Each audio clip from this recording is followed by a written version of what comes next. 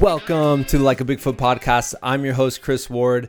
Today, I am so lucky to be able to sit down and chat with filmmaker, adventurer, cyclist, Maxwell Frost. And we're having him on the show. He's going to talk about his film, which is fantastic. And I probably say it about 80 times in the episode. So, apologies, but I watched this thing and I was blown away. It's an award-winning adventure documentary called Between Giants, and it documents Maxwell and his friend David's trip across the Himalayas in India. And we'll get into the whole movie and all that, but I want to say right now, the movie's not out right now. It's been shown in all sorts of film festivals. Like I said, it's won a whole bunch of awards all around the country, all around the world at this point. It's fantastic. And we are lucky enough that Maxwell sent us a link to the movie. I'm going to put it in the show notes. It really is a private link. And he's going to have it available to us and our audience, people who listen to the podcast, basically for the next 3 or 4 weeks. So if you're listening to this and it's April 2023 or like end of April 2023, that movie's available to you. So go on, check it out. It is really good. It's really what, in my opinion, it captures what this experience must be like, and it's very authentic to kind of the chaos of adventure, and we talk about this in the episode, and also the beauty that can kind of arise from these unexpected obstacles that are thrown your way. It really is fantastic. I'm a huge fan of Maxwell and everything he's doing, and I'm very excited. We also talk a little bit about his next film, which is called Lake Bike Hell, about basically traversing this frozen lake in Siberia. So both those are going to, I mean, if the first one, set up this idea of what this filmmaker is going to be and what this adventure is going to be, then the next one also is going to be absolutely stunning. So super excited for the episode. You can check out all Maxwell stuff at Wolfzilla Productions, and he also does a podcast, and it's very, very good. It's called Choosing Fearless. So if you enjoyed the episode, you can go check those out. But I'm telling you right now, stop the episode. I'm going to post it in the show notes, the link to Between Giants. It is a really wonderful way. It will inspire you to kind of chase the unknown. So pause the podcast right now, watch the movie. Like I said, I highly recommend it. And I'm excited that he even gave us the link to it to check out. So go ahead and do that. And get back in the podcast. So let's jump into it. This is Like a Bigfoot podcast number 332 with Maxwell Frost. You have this amazing film called Between Giants, and I am saying this like I was sincerely blown away by watching it. What you were able to put together, the adventure you went on. I really truly loved the film so much, and man, welcome to the podcast. Thanks. I appreciate you having me on the show here. This is very exciting, and for the kind words. All the work that goes into making a feature film, so it's nice when it resonates with people in a meaningful way. Yeah, I have so many like nerdy film questions, but I figured I'd save those till the end and just kind of like dive into like the adventure aspect at the beginning. Can you, I guess if we're talking about Between Giants, you just finished your second film, like, I don't know if you locked the edit or whatever, but... Yep, picture lock about 3 weeks ago. That's sweet, man. And so, so we can talk about kind of both adventures a little bit, but when it comes to Between Giants, can you just kind of like give us the summary? Like, what was this adventure that you went on? Yeah, so my friend David and I, we reached a point in life where it felt like the bottom had completely dropped out. Just like a wet paper bag, the whole thing was done. And we weren't really sure what the future was going to look like.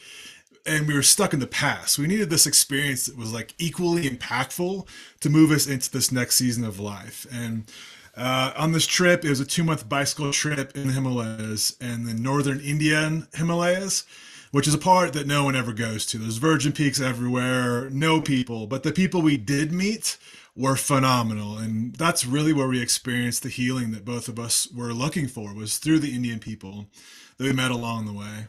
Yeah. Yeah. And, you know, obviously, I think one thing your film does really well is it captures the like grittiness and the ups and downs and the unexpectedness. And I think so often people making adventure films, like when the going gets tough, they forget to actually like get the camera on. And you guys captured it all, man. It's always, I learned that the point where you least want to get the camera out is the point where you need to get the camera out. So that is the hardest part. Like, life is sucking. It's hard enough to do a trip like this. Yeah. It's a completely different animal to capture it because we did the whole thing ourselves. Most people have whole teams of people with like support vehicles. A lot of people have a dock, they have fixers, and it's just us out there in the middle of nowhere, realizing like I'm in waist deep water. This thing that was quote unquote a road, but more class 3 whitewater than a road. And I get to the point where I realize I have no feeling in my fingers or in my toes and that I need to capture the shot, which means I not only have to do that once to set up the camera, but I do it again to walk back, and then a third time to pick up my camera. So it's this moment like, is it worth losing feeling in my fingers forever to get the shots in my toes? And in that instance, it was. Like, I need to capture this. Because any good storytelling it's all about showing, not telling. So if I'm in the film or another story where I talk about how cold it was, the audience would be like, you know what, suck it up. But it's a different experience where you try to bring the audience with you into that experience where they can see the cliff falling off and my bike going horizontal. And I was actually in waist deep water. But hopefully not doing it in a way where I didn't want people to feel sorry for us or... because one of my biggest pet peeves with films, especially adventure films, is people whining about how hard it is. Because it's kind of like, well, you put yourself in that place. Like, this is self-inflicted pain. But I did also, like, I didn't want to do that, but I did want to bring people along so they can see these parts of the world that no one goes, and these beautiful people that only have electricity from 7 p.m. till whenever the generator runs out of gas.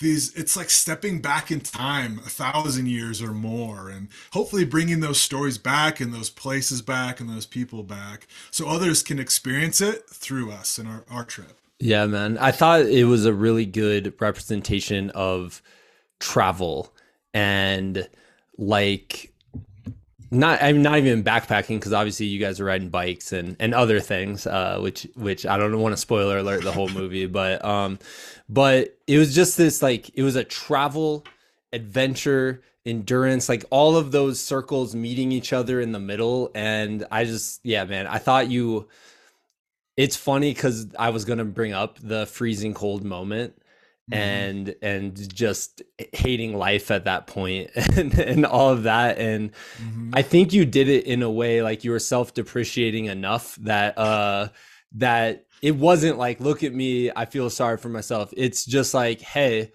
not all adventures have these peaks. Like, there are valleys, and that's what makes this an adventure. That's what makes it fun, you know? Yeah, a lot of adventure films and films in general are based on the hero's journey. And it's focused on how amazing the main character is, how they can overcome all these things and do hard things. And people are tempted to not show the hard parts. But I think it's the hard parts and that vulnerability that really brings people in. Because we all go through hard stuff in life. It's not foreign to really anyone that hard things happen. But I think people can relate with that.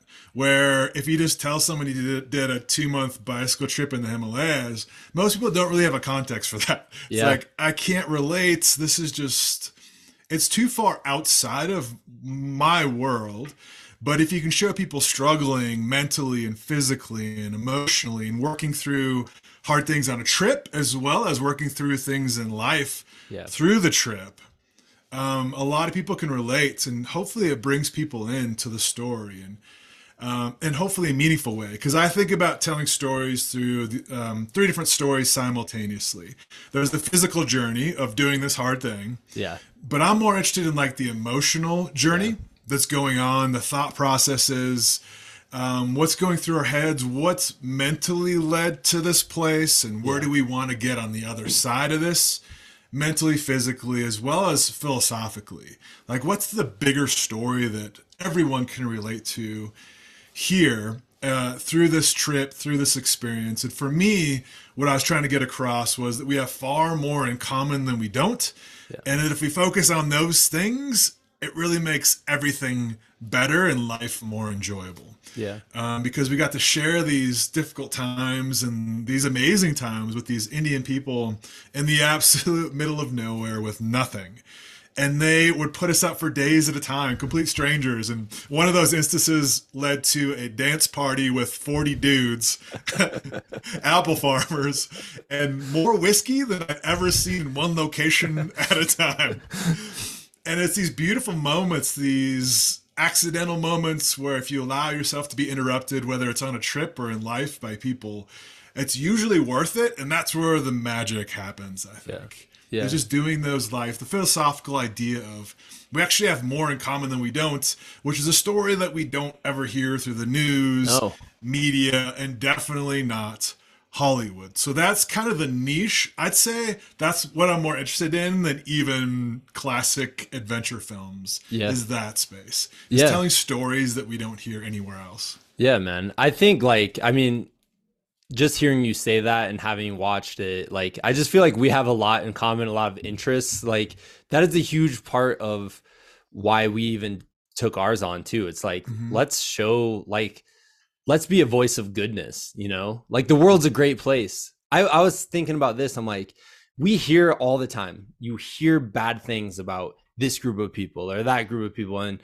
all these bad things are happening. And I'm like, I hear that all the time, and yet I've barely seen it. I've seen it a few times. Like, I've seen people be bad a few times and nasty and stuff, but like barely. Like, you know what I mean? So Absolutely. I'm like, I want to experience it with my own two eyes. And when you get someone sharing something like you did, and you are seeing it through your eyes and through your camera lens, like, that's powerful. Yeah, I'm glad we had a chance to meet because I felt that in your movie as well. You did a great job highlighting the camaraderie between the runners because it's like we're all in this together. Yeah. That foxhole sort of sufferfest, but we're doing it together, and how that's really important. Yeah. And how the people in your film received healing through that too, that they were looking for, and that community. I thought you guys did a great job with that as well. And I also applaud that you didn't just focus on the fastest runners. Yeah. But like a lot of everyday type people, what most people can relate to, that aren't the traditional ultra picture that we have in our minds, but are interesting humans and are going for it. Yeah. I just love to see people going for it, especially the less likely individuals to do it. It's like, I've been in the bike industry for a while, in the outdoor industry, and I go to bike races with our teams, and our pro racers in the bike world are more impressed with the people who spent 10 hours in the saddle than them spending 2.5 hours in the saddle in that race. Yeah. Because that's way more difficult. This weekend warrior who's on their bike once a week does this 100-mile race in 10 hours, coming back just bloody. It's going to take them 2 weeks to recover at work. They're probably not going to be able to walk stairs for at least a month. Yeah. But they're doing it. And how inspiring that is for the pros and everyone else to see people getting after it like that. Yeah. That's why I love endurance races too, because everyone understands how impressive that is and sticks around for the last place person. And sometimes they get more applause than the first place person because there's more people, gathered at that point. But yeah, man, dude, I love that. I want to hear a little bit, like, we met very briefly in Durango. So I didn't really get a full chance to just hear about your past and all of that. But yeah, man, can you tell us a little bit, like, were you always adventurous? Like, how did this all come to be? Yeah, it's kind of like a sickness, I think. Just like the obsession of I don't like boundaries. I don't even like using that word. I kind of have allergic reaction to that word. Sometimes in a healthy way, sometimes not. But I don't like putting limits on myself or other people ever. And I'm always curious what's on the other side of what I've already done. So pushing myself mentally as well as physically, I love that space where I'm to the point where I think I can't do more, because you can always do more. And in those spaces, that's where you learn the most, is Yeah. where you go beyond what you've done in the past. And I have a physical therapist friend, and we did some stretching a while back, and I'm like, oh, that's tight, that's tight. He was stretching my hammies out. And he goes, you realize that's just your body telling you it's too tight?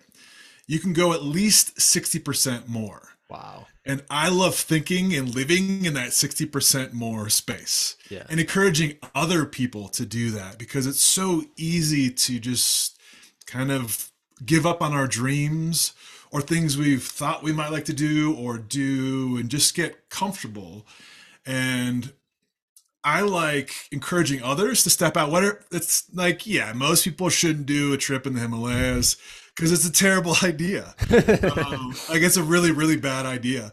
But I love telling people, like, what if you just grabbed your bike with a backpack and went to a local camp spot Yeah. and just tried that out? Or you've always wanted to go to Yosemite National Park. The time is now. Do the thing. And I feel like as you incrementally do those things, it just opens up a whole different world. And for me, you talked about how long have I had this sickness. And for me, early on in life, in middle school, I lost two close friends. And for me, that added an urgency to life. I think that's a fire that's still burning under me, Yeah. on how short life really is.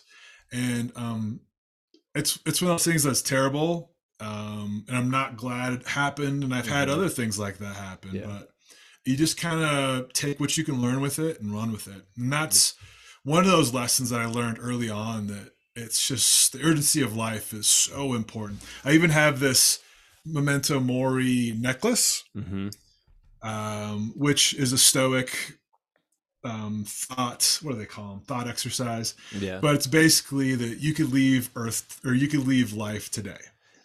And I have a really weird one that I do, and it's never, like, it wasn't intentional, but I actually realized, and it almost sounds like, I don't know, it almost sounds like too dark or whatever, but it helps me in some moments when I get stressed, where I'm just like, hey, like, if this was my last, like, 1 minute on Earth, like, what would I appreciate right now?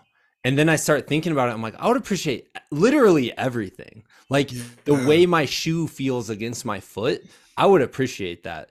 The way the air kind of smells when you're breathing in and the nose hairs tickle you. Like, it brings me back to the moment where I start thinking, like, if I only had a minute left, what would I really notice as miracles? You know what I mean?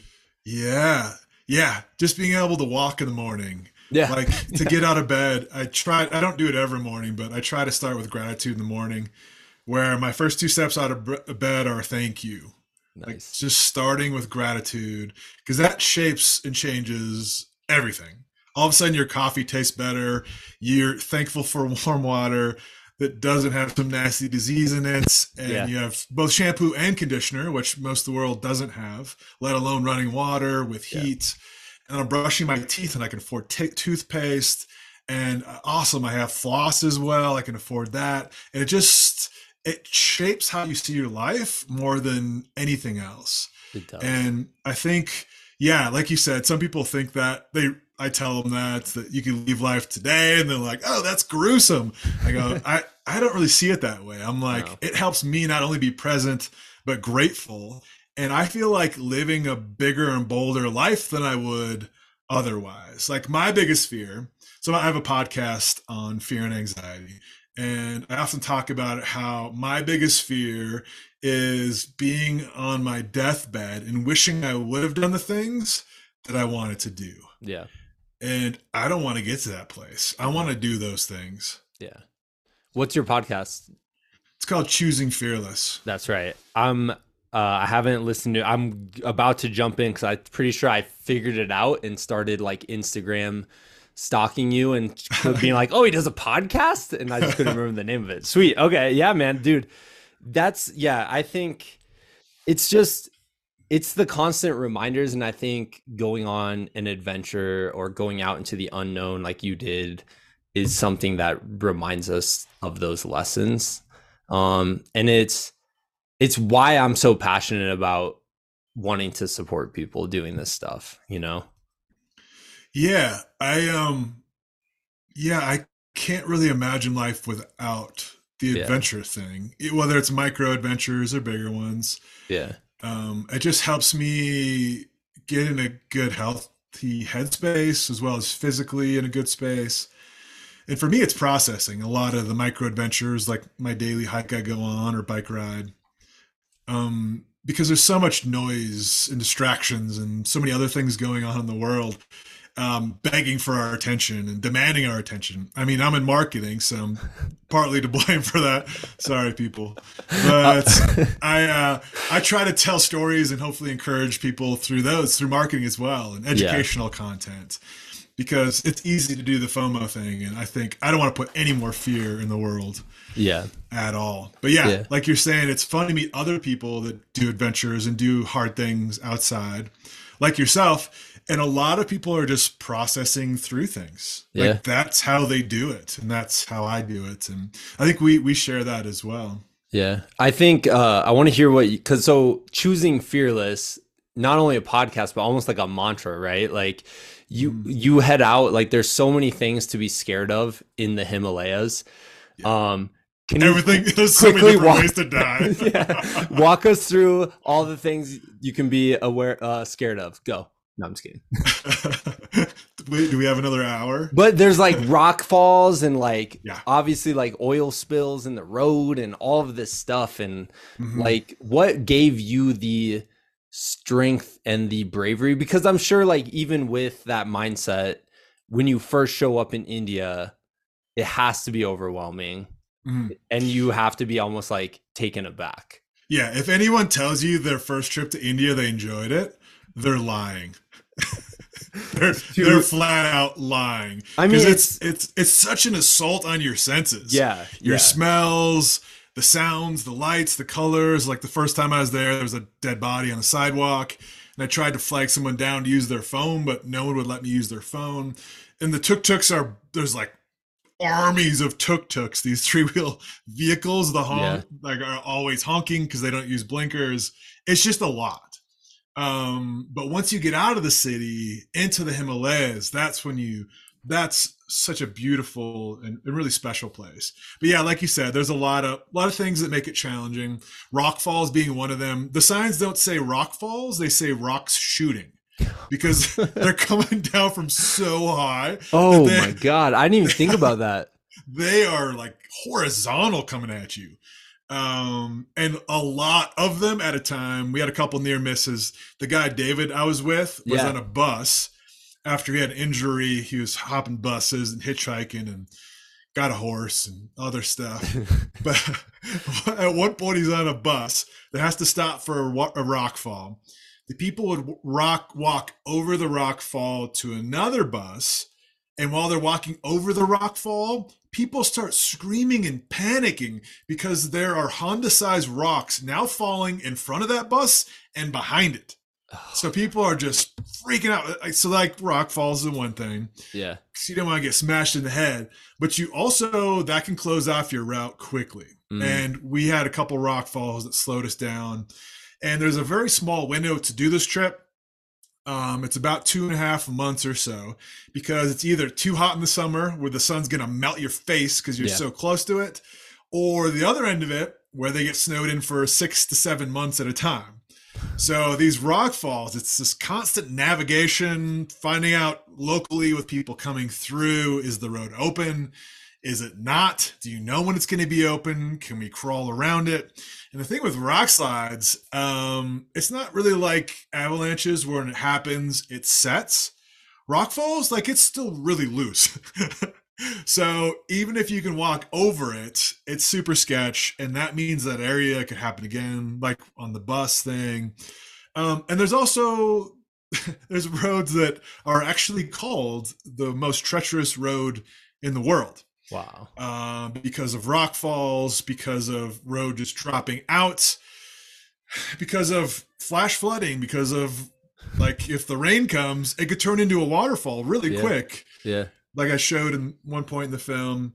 But we didn't want to focus on the hard stuff. Yeah. The bad stuff. Because I think when you focus on hard things, it always makes it way worse than it needs to be. Because so much of the hard things and struggles in our life are just in our heads. Yeah. Like 90% of it's in our heads.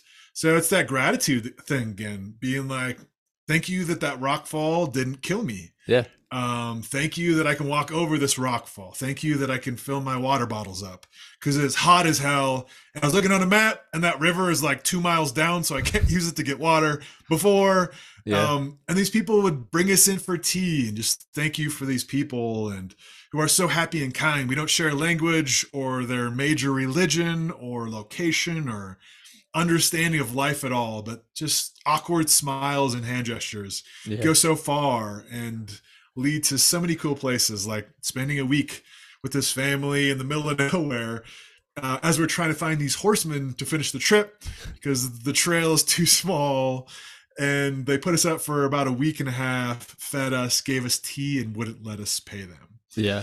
And I think as you develop gratitude, you begin looking for those things, looking for the magic. Yeah. And I try to bring that back to normal life as well. Because if you're not looking for it, you don't expect it. It's never going to happen.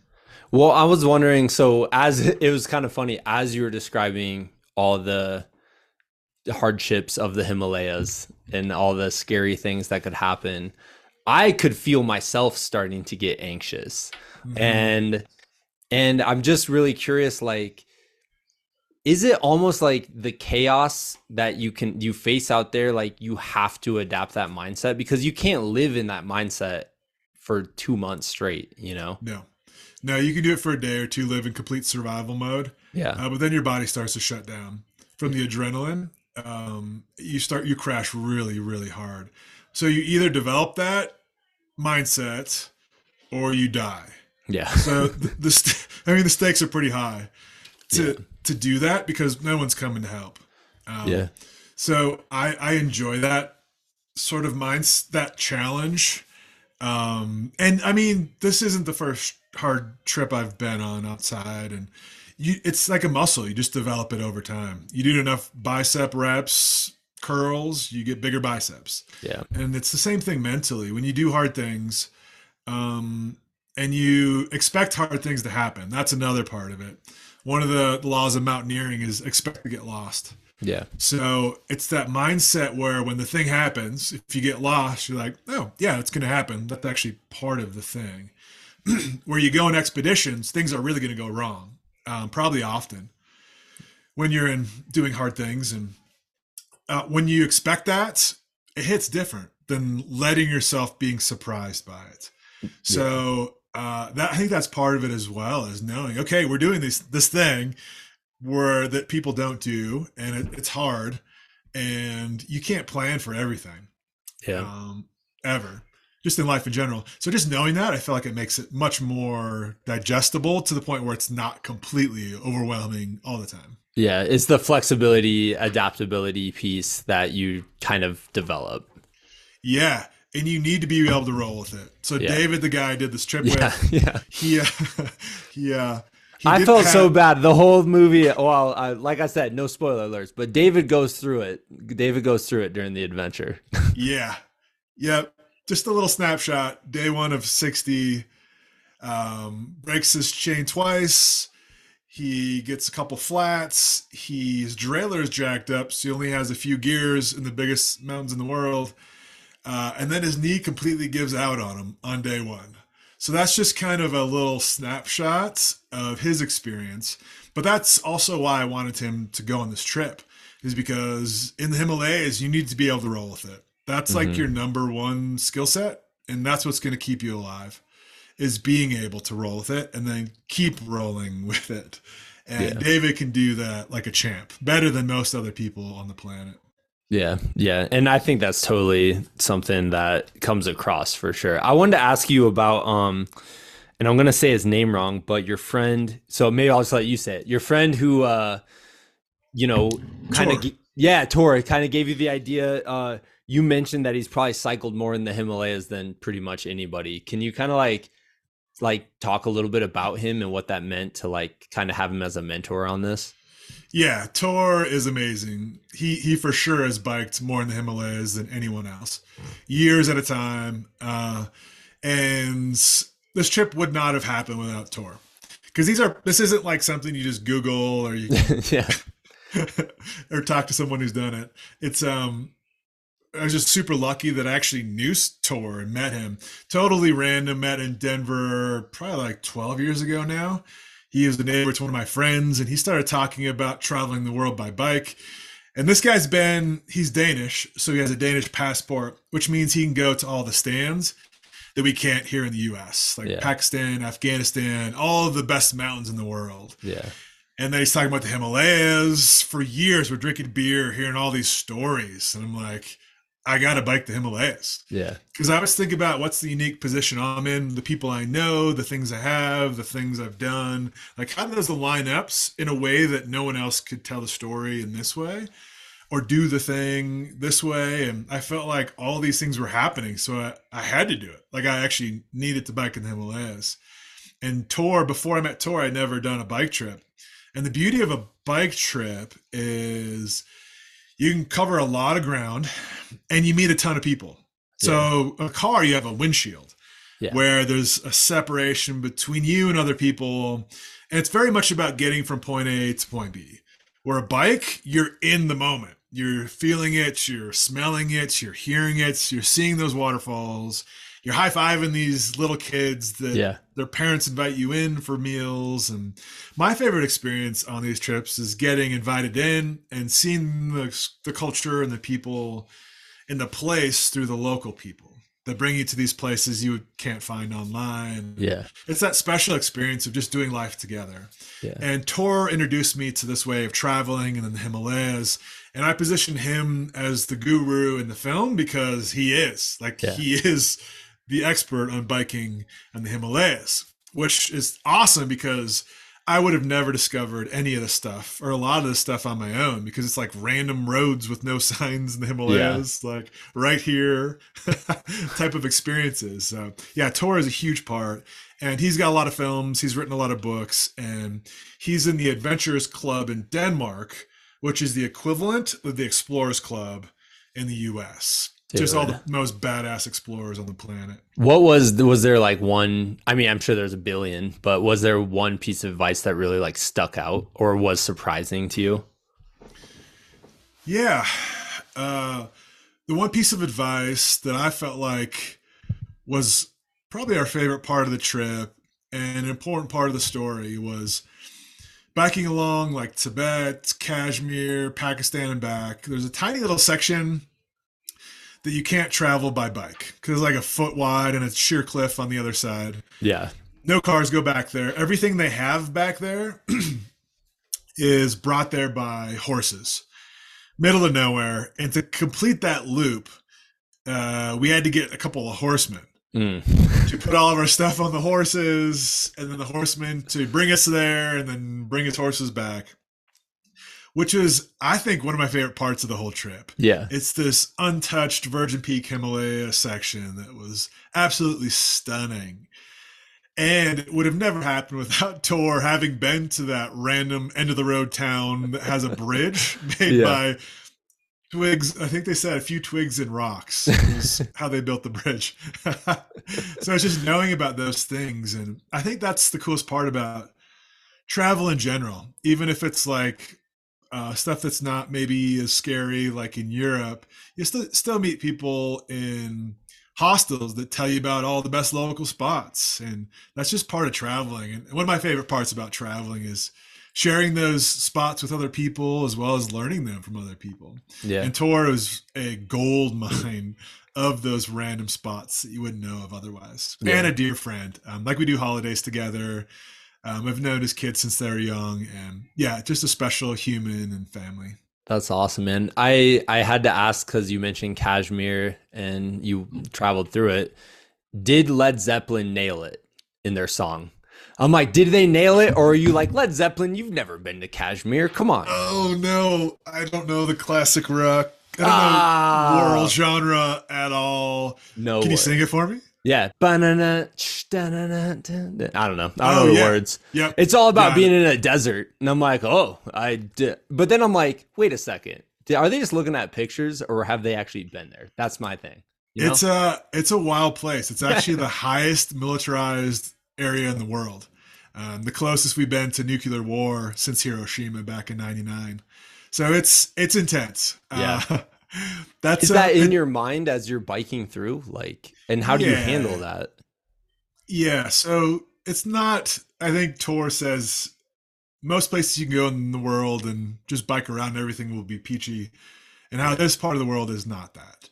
He's like, hey, just so you know, time to. Yeah. When he says you should pay attention, that's like, you should do that. Yeah. And it was a lot of research because we didn't want to be dumb Americans that end up getting killed in a stupid place we shouldn't be.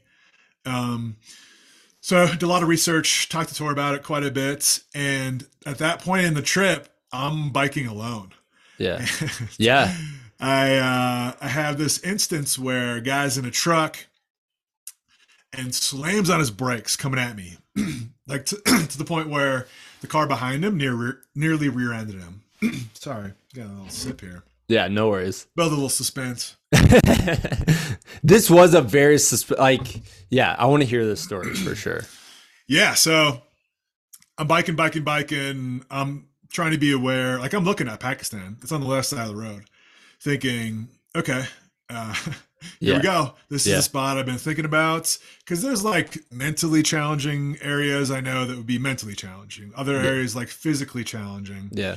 This is like politically challenging, where they could be hunting people from North America. Like we're the bad guys. Yeah. And for some good reasons. I mean, bombing schools and American drones doing things where we don't hear about in the West, but happen. Anyway, so biking on the road, this truck slams on their brakes as he's coming at me, full turban, full on beard, and he goes, "Where you from?" Yeah. I'm like, oh man. As the words are coming out of my mouth, I'm thinking, I want to bring him back in because I say USA, and as I'm saying, I'm thinking, no. USA. He goes, "Where you from?" And I'm like, I can't change it. I told him once. Wait, USA. sorry. Actually, no. Canada. Sorry, Canada. And yes, I'm going to the next town. I said, yes, because there's no other town for days. So, of course, I'm going to the next town. Yeah. So I'm thinking in my head, like, does that mean someone's going to meet me there? Or are they going to meet me along the way? You're like, what does this mean? What did that mean to that guy? What did this mean to me? Like, why did he need to know bad enough to almost get in a car accident? Yeah. To know that I'm from the U.S. and, like, I'm exposed at that point. Yeah. But I always try to think of the best in people, and thinking maybe he's just curious where I'm going. Yeah. But from then on out, I was Canadian. Like normally, I've got a Canadian pin and a patch and the whole thing, but I didn't on this trip. Well, so it's like the test of like I want to think of the best in people, and now I'm being tested. Like this is like the representation of that, and you're like, okay, I'm being tested, and what's going to happen? And that's kind of intense for sure. Yeah. And this whole trip was being tested. So it was being tested in a different kind of way that I knew would happen probably at some point. And I just try to think about life, the best of people and life in general, because most people really are good. Like the vast majority of people. And I'm sure this guy's one of them, and nothing happened. I just changed my citizenship temporarily to Canadian. Because no one hates the Canadians. It's because of hockey and ketchup potato chips. Yeah. I don't know if you ever had them. Don't hate on them. They're good. They're super good. They also have, they have a lot of different types of chips. Like I had a beef chip there once, which was a little weird. But they've got those in Mexico too, I guess. And they love their Canadian bowling with those tiny little balls. Yeah. Yeah. Labatt's Blue. Bass Blue. That's all you got to know. That's what they love. I want to hear just about the open road concept. Like being on the open road is this like poetic. It's something that's kind of like embedded in our culture as free, like almost like freedom. Like you're on the open road and you can go wherever you want to go and see whatever you want to see. Like how is that for you? Like not just the poetic version, but the like reality version of that. Yeah. So Kerouac really romanticized it for a lot of people. Yeah. I think it's awesome. Like he talks about that free spirit, the curiosity that I value so much in such a beautiful way. But it's not always beautiful when you're doing it. Yeah. It's like, so like, for instance, I was living in Southern California until recently, and a lot of people like the idea of camping more than actually camping, I realized. A lot more. So it's this idea where I think most people, like it's wired in us to that curiosity, that exploration, that wondering about other people, other places, which is why I try to tap into with my films and my stories, because most of us have that. Yeah. It's just for whatever reason, maybe something bad happened at one point and people step back, or maybe they haven't had the opportunity or they haven't been financially able to do it, or don't know anyone who does it, or couldn't afford gear, so they got a cheap version of a tent and just got soaked one night and nearly froze. And you're like, you know what? Screw that. This is dumb. Like there's so many different things and barriers that can happen, whether it's financially, experientially, socioeconomically, whatever it is, to do the thing that I think we're all wired for. But I'm not sure that curiosity, maybe it goes away. I don't know. Other people experience it different ways in life. But I experience it through going to these places that I just meet people and try to bring those stories back in these beautiful places and bring those stories back, because I think it really is in most people. It might be more buried in others than what I'm experiencing, but I really think it is all there. And that's that extra 60% I was talking about. Like it's hard to do that thing because it hurts. Yeah. And it might hurt for days or weeks or months at a time. But I feel like anything worthwhile is hard. Yeah. So that's kind of how I think about it. And I think most people really do deep down want that too. Yeah, for sure.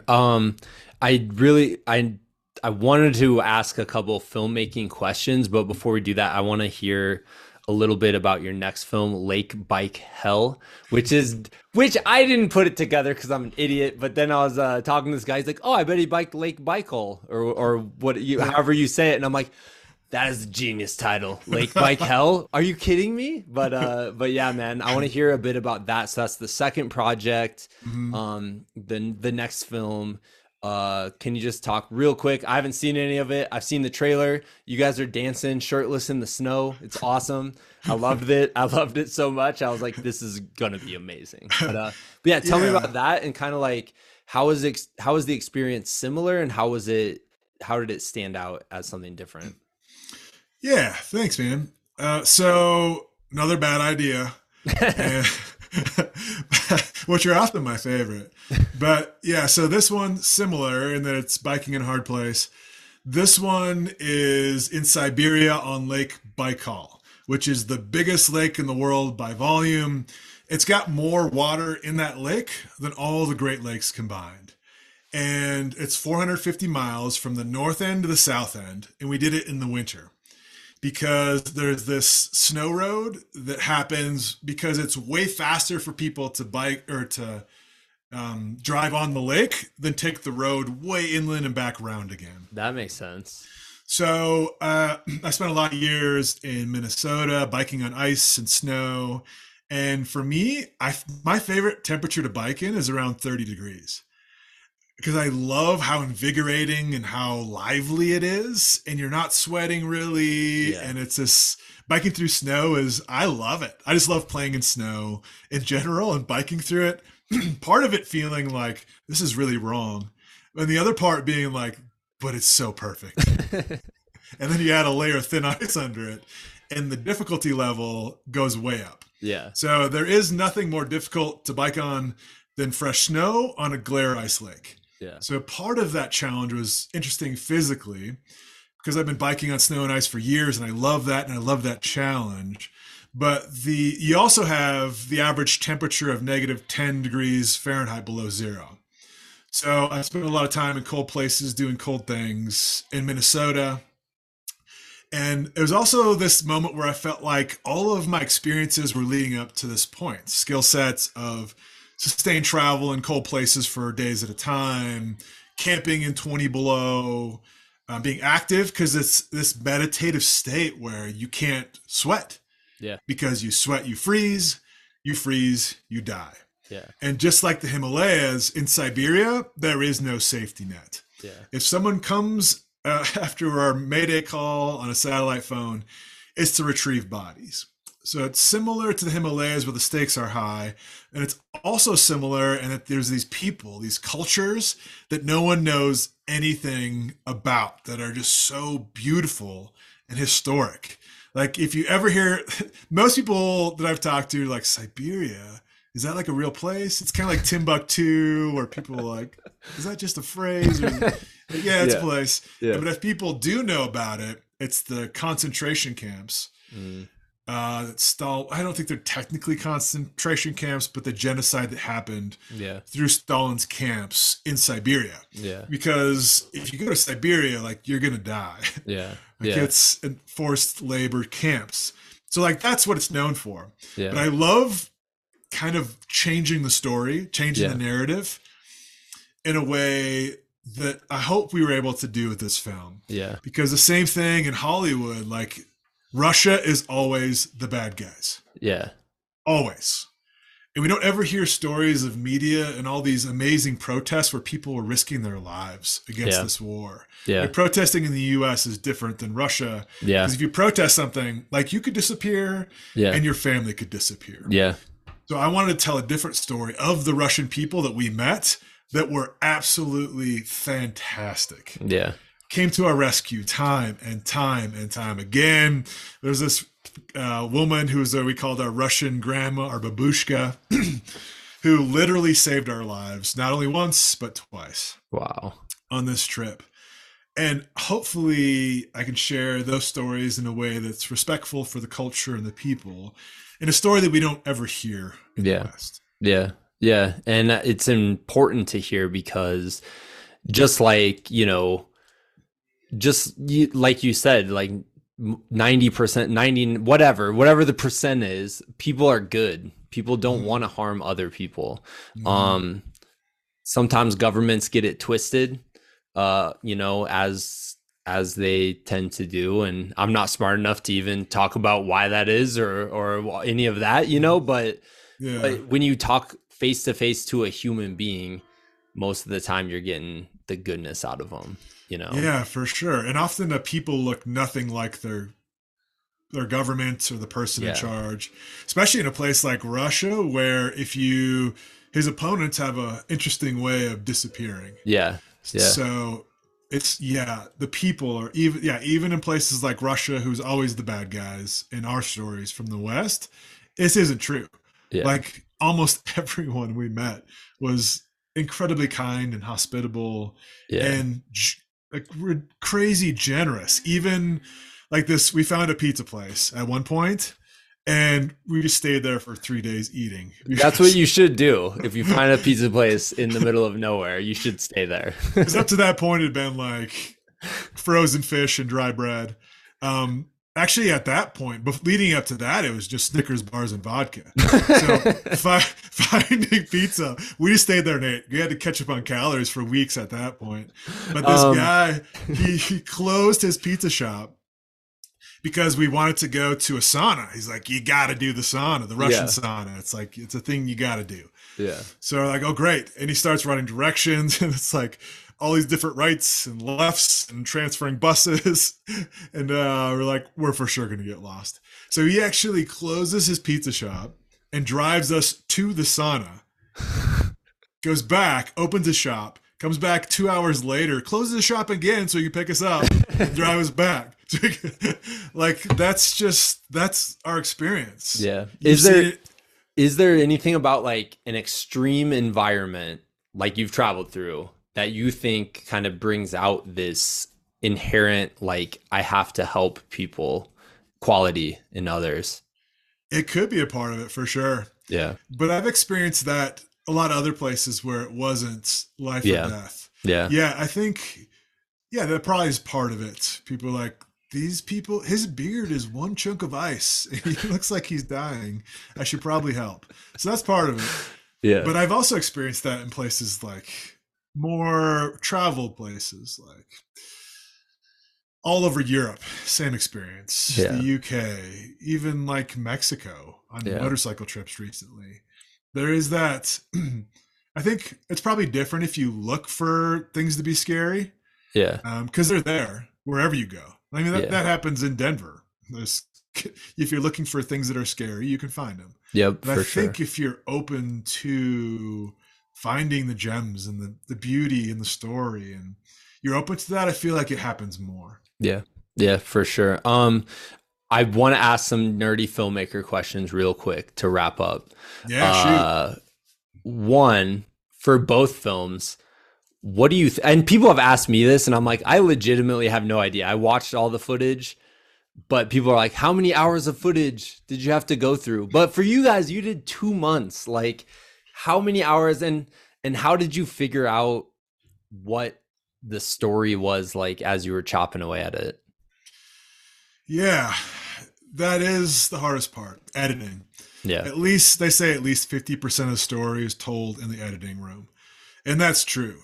To the point where it hurts. My my two favorite scenes in the whole Between Giants Himalayas film never made the final cut. And you just have to be ruthless. Yeah. Every second has to serve the main narrative. Every second. Yeah. Because it's hard enough to keep someone's attention for a 15-second TikTok video. So an hour and a half is a huge ask. A huge ask. Yeah. And time is our most important resource. And I feel like it's disrespectful for me being a director, producer, editor, wasting people's time. Yeah. Even when it means putting my ego aside, my favorite scenes, when it doesn't serve the main narrative. Yeah. And I think it's disrespectful for me to waste people's time. So that's the mindset I go into when I'm in the editing room. I mean, there is pre-production. So I've mapped out the story emotionally, physically, and philosophically, how I think it might go. But as you know, like, it's always different in the end. Like when you get the footage, like you need the structure to get to the place where you realize you don't need the structure. Yeah. Yeah. Like it's part of the process. It's part of it. And if you're not open to that, to holding your structure open-handed, you're going to have a terrible story, because like the magic happens in the moment, in the story, in the risk-taking, in a way you can't plan for. And it's like what I've been talking about. The magic happens in those moments. And you can't structure those, you can't plan for them, but you need to create space for them. For instance, our first day, everything went wrong, but it turned into a dance party with 40 apple farmers in this loading dock bay with whiskey for days, dancing to Indian music, which I don't know if you've ever heard it. It's not 4/4. So it's a lot of flailing of arms and like, I don't even know how to dance to it, but enough whiskey, you can dance to You can dance to anything. Yeah, man. Yeah. That's my theory at weddings. Yeah, it's a good one and it works.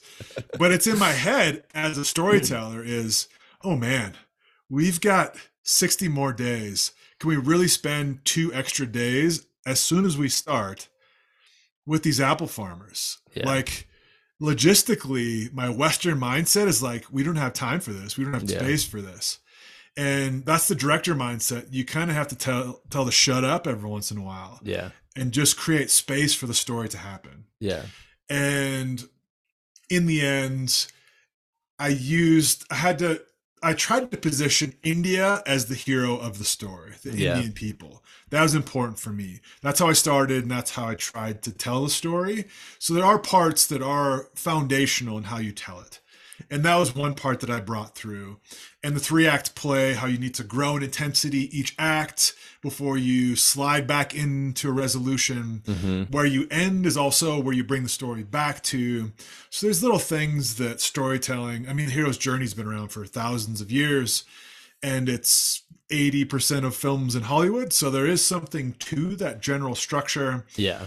So you need to understand it before you can make it your own. But in the end, it's figuring out the narrative, what it is as you're doing it, and then mostly in the editing room, and just being ruthless in the editing room. I was like crying some of the stuff I left on the floor. But that works for marketing content later, teasers. So and you have it. That's my thing. I'm like, we cut stuff too. I'm like, well, I have it. I saw it, and I enjoyed it, but I understand why it didn't fit, you know? Yeah. And if Netflix is listening, we can make it into episodes as well. Come on, Netflix, man. I've watched some adventure films on Netflix, and I was truly blown away by yours. And I was like, it belongs on something like that. You know what I mean? It was absolutely fantastic. And I can't wait till it's out. I will send it to everybody I know who's an adventurer, because like I said, I think you were able to capture this like kind of grittiness and realness that some of them kind of, I don't, for whatever reason, yours just felt really authentic to what an adventure like that is, you know? Thanks, man. Appreciate it. Yeah. Can you let people know like where they can follow your journeys and follow your adventures and check out your future films? Yeah, for sure. Instagram's the best place. And my production company is called Wolfzilla Productions. So if you go to Instagram at Wolfzilla Productions, you'll find us. And I'm going to start talking more about the Lake Baikal film. We just finished up the last festival in Durango for the U.S. after a year. We've got one more in Copenhagen, if you're listening from Copenhagen, this summer. But hopefully we'll jump on the film festival with this next one, those film festivals in this coming year with Lake Baikal. Who knows? We'll see. Awesome, man. That's so perfect. Yeah, dude. Wolfzilla, great name. Fantastic. Love it. But dude, I absolutely loved meeting you. I'm so glad our paths crossed, and yeah, man, I can't wait to just be a fan from here on. So sounds good. Yeah, let's hang in Denver one of these days. Heck fun. Yeah, dude. Yeah, man. All right, that wraps up this week's podcast. Huge thanks to Maxwell for coming on, and even bigger thanks for sharing his film with us. Like I said, I'm posting the link in the show notes here, and I am watching it again. I'm going to watch it again during my workout tomorrow morning, probably before I even post this episode, because I really enjoyed it that much. So highly recommend it. Between Giants, like I said in the intro, it is about kind of the chaos of a major adventure like this in a place that is foreign to you. And it's also about the beauty that comes from that chaos, and really the kind of connections that you can make and how you can open up your eyes to the world through travel, which is awesome. And it's something I aspire to. So really, like Maxwell, I do look up to him for having this kind of see what's around the corner kind of attitude about experiencing one of these adventures. Super cool. Plus there's a horse named Bicycle, which should be like the name of a song or something. You know what I mean? Like horse named Bicycle. That's just cool. That's a cool phrase. So check that out. And thank you all for listening to this week's episode. I have some amazing podcasts already recorded that will be coming out in the next few weeks, and then I'm getting to my summer.